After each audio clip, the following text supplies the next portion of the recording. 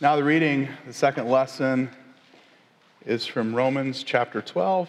It's printed there in your liturgy. Read along with me as I read to you.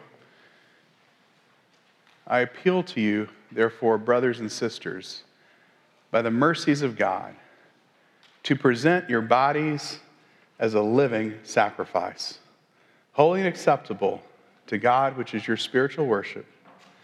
Do not be conformed to this world, but be transformed by the renewing of your mind, so that you may discern what is the will of God, what is good and acceptable and perfect.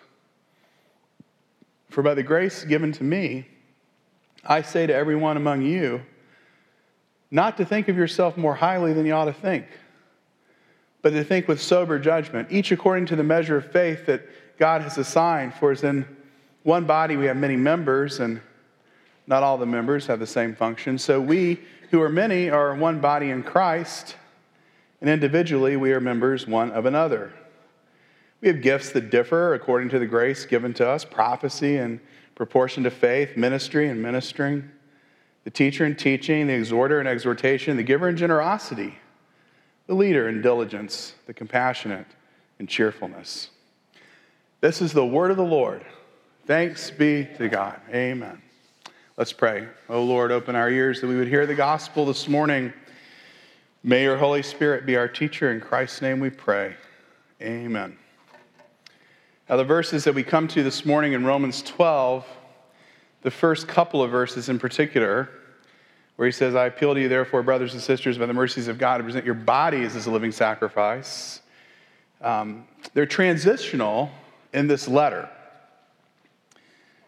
marking what some New Testament scholars would characterize as a tilt away from the dense theological portion of the letter that concluded at the end of chapter 11, and a tilting towards the remainder of the book. And the remainder of the book is often characterized as ethical teaching. Ethical teaching, raising and answering questions about how God's people are to live with each other in community, and also how God's people are to live with those who are not in the Christian community, in other words, with the society as a whole. Now, while verses 1 and 2 of chapter 12 is certainly a tilt toward these questions and these themes of how people are meant to live with each other in community, these same verses, 1 and 2 of chapter 12, are also arguably the climax of one of the prevailing theological themes that's been prominent from the outset of the letter.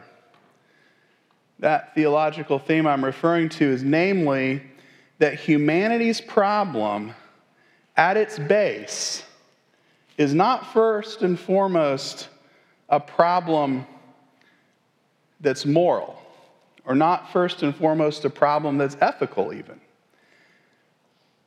But at its base, humanity's problem, according to Paul, is a worshiping problem. A worshiping problem. At the beginning of the letter, Paul traces the distortions of humanity that are easily observable in human behavior to humanity's refusal to worship God properly. Paul says in Romans 1, human beings exchanged, quote, the truth about God for a lie, and worshiped and served the creature rather than the Creator, end quote. Now, I suspect that many of us in this room will take Paul's point here on faith. Okay, Paul, you said that? Good enough for me. I also suspect there's some in this room that would remain skeptical. I don't blame you. Kind of a tough thing to take in, right? This idea that humanity's misery stems from lack of proper worship. But regardless if we take Paul on faith or we remain skeptical, I suspect that all of us here are really, when it comes right down to it, hard-pressed to imagine in a meaningful, daily, mundane way how a failure to worship God can rightly translate into the base cause of human misery. I think it's hard for us to imagine that sometimes. But I want to ask you to think for just a minute about your own experience with worshiping things that are not God. Now, maybe we would never think to call it worship, what I'm about to talk about, but I think Paul would certainly call the examples I'm about to offer to you to be in the category of worshiping idols that are not the living God. Example one. And, sometimes when I give examples, I give actual examples of things that people have told me. And I scrub them, right? I scrub them so that it's enough like the guts of it to make the point, but you can never recognize, the story as anything that anyone actually told me. So keep that in mind here when I offer this as an example. I mean, just think about the person who might become agitated really to the point of serious and profound distraction simply because their friend had bought a luxury good that was really superior to the luxury good that they had just bought in the same category. Driven to the point of distraction, how and when will I have an opportunity to one-up that friend? Just, I could have gotten something better if I didn't, and now I'm just forced to look at this other thing.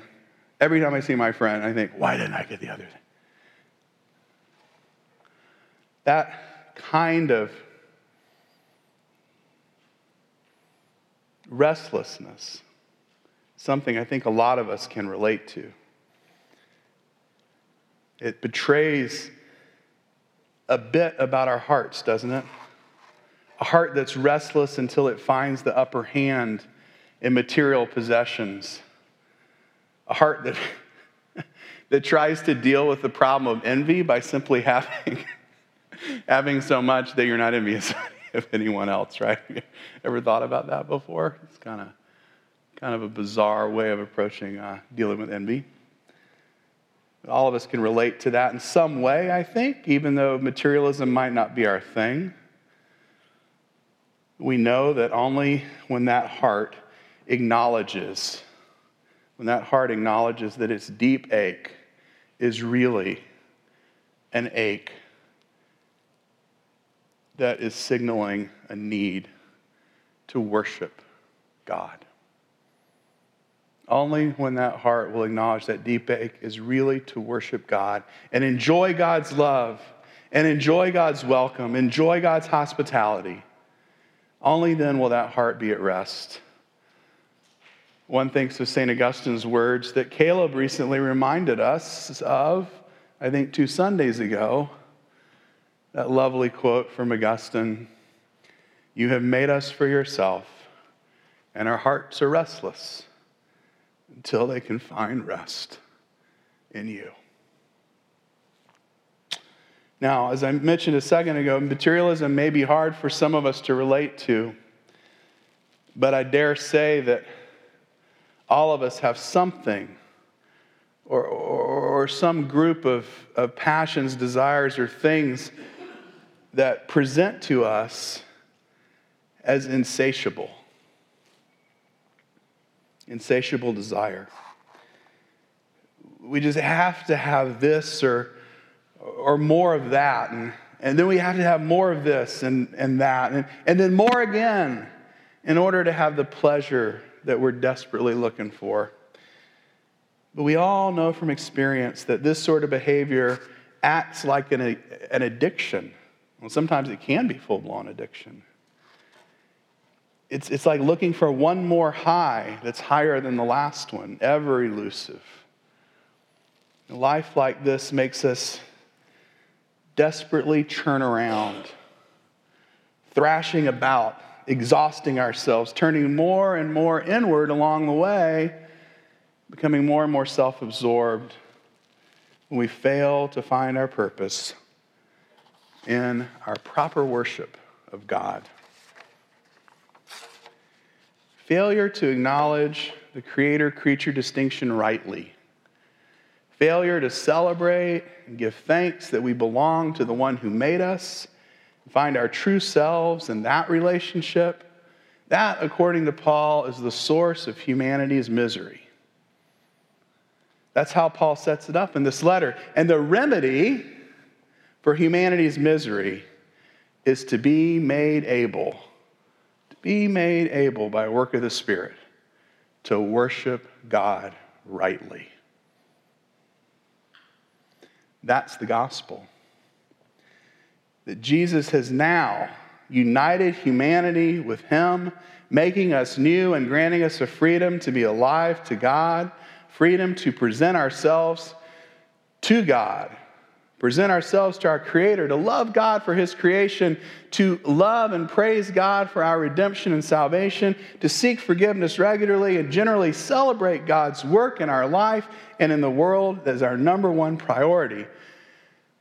That's what Paul says God has done in the gospel. And he makes that point so clear in chapter 6, which, if you're interested, I think you could go back and hear what we said about Romans chapter 6 on our podcast, a few weeks ago when we looked at Romans chapter 6. But here's just a few of chapter 6's greatest hits that kind of set up chapter 12, if you will. That word present comes up, I think it's 6 to 8 times. So the word, Romans 12, want to present yourselves to God as living sacrifice. That same word is used, I think it's either 6 or 8 times, simply in chapter 6. Listen.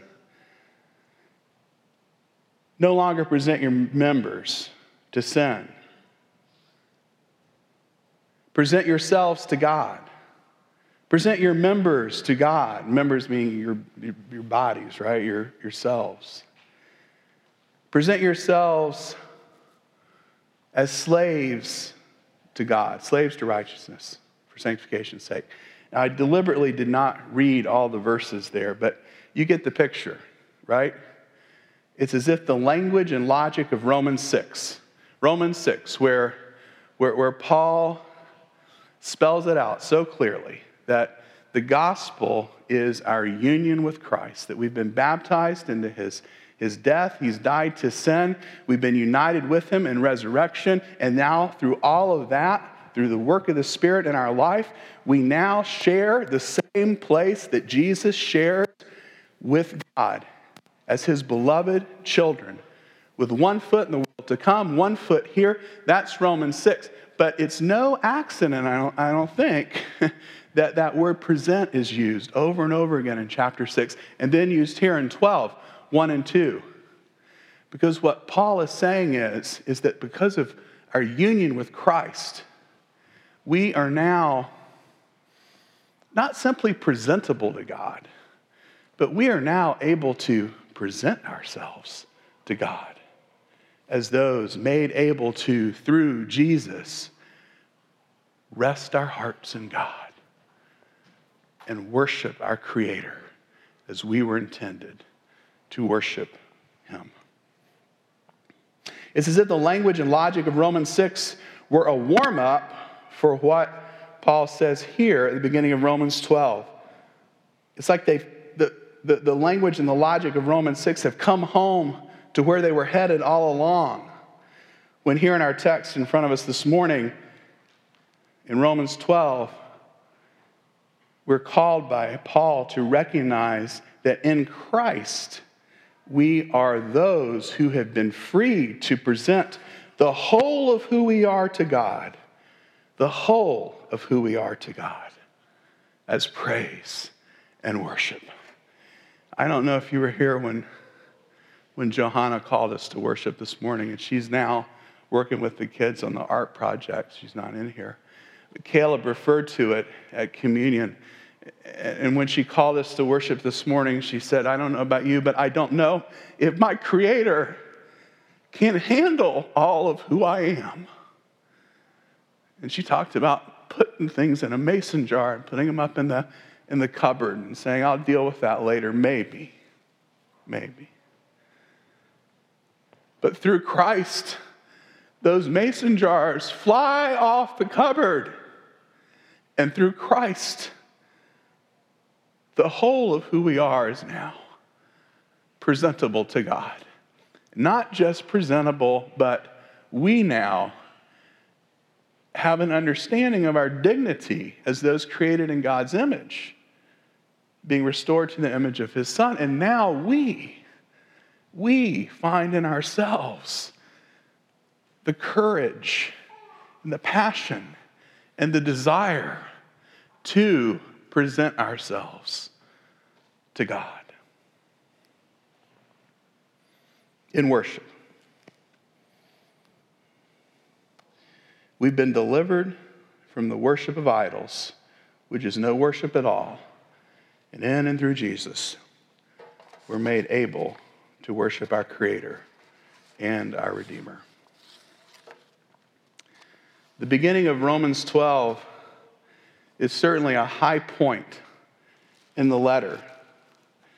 But the other thing about it is it's 12, 1 and 2, the more I go through Romans, the more I'm convinced it's this amazing pivot point that ties together themes and acts as a pivot to move us from one thought to another, but along through many different layers.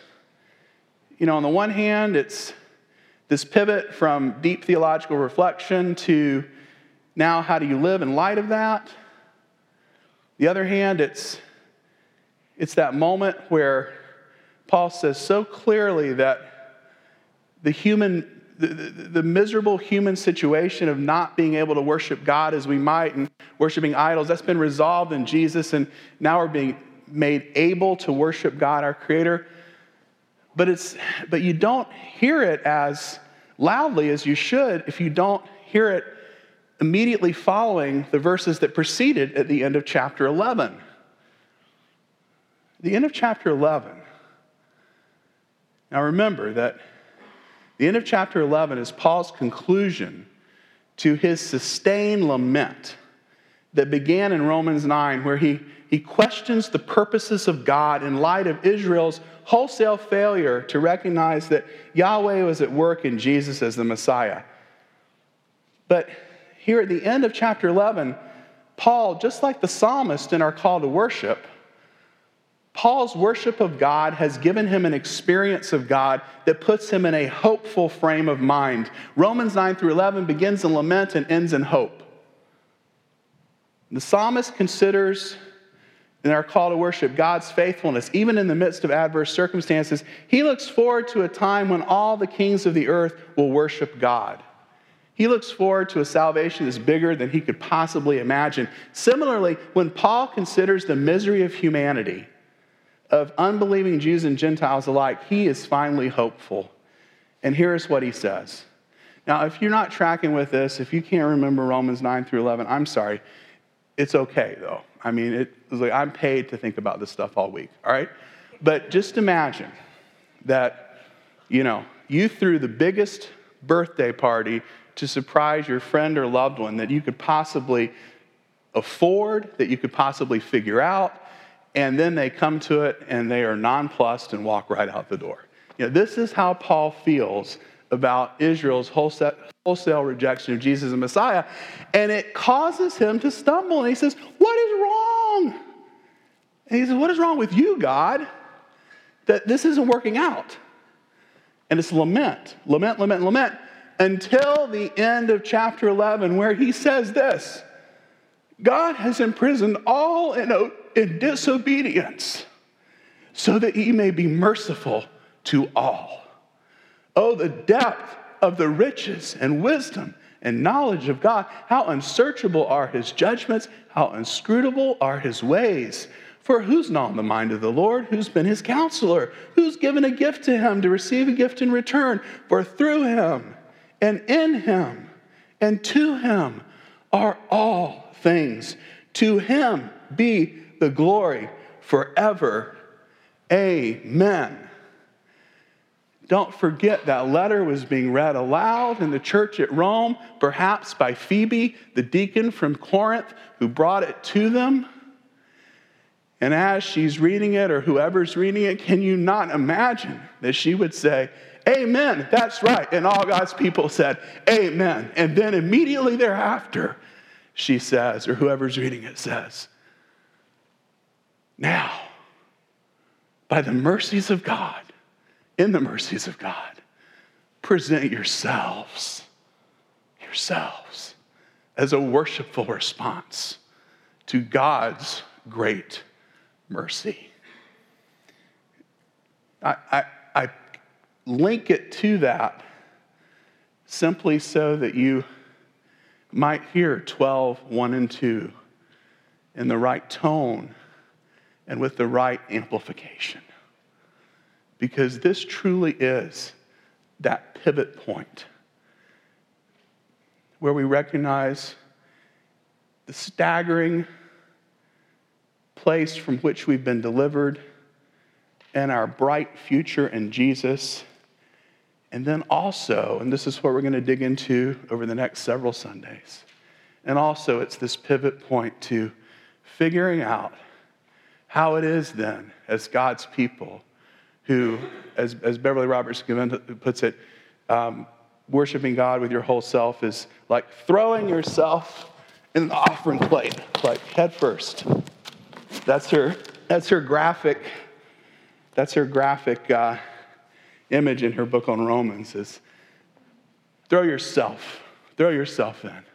And the rest of 12 and 13 and even into 14 and 15, Paul's going to talk about the implications of that. We're not going to talk about it this morning, but we're going to tie what we did here this morning, we're going to tie it to our remarks over the next several Sundays, because unless you understand that for Paul, moral transformation and ethical behavior comes out of worship, comes from the power of Christ in you, then you want to understand his thinking, and more importantly, we want to understand how to put this stuff into action. I'll give you one teaser for where we're going. Only the person who lives his or her life, prostrate before God. I don't mean we're always, on our knees, but in our hearts and our minds on our knees before God. It's only that posture that will enable you to live rightly with your fellow human beings. And that's where Paul's headed. That's where we're headed. In the name of the Father, and Son, and the Holy Spirit, bless the reading and thoughts around God's word this morning. Amen.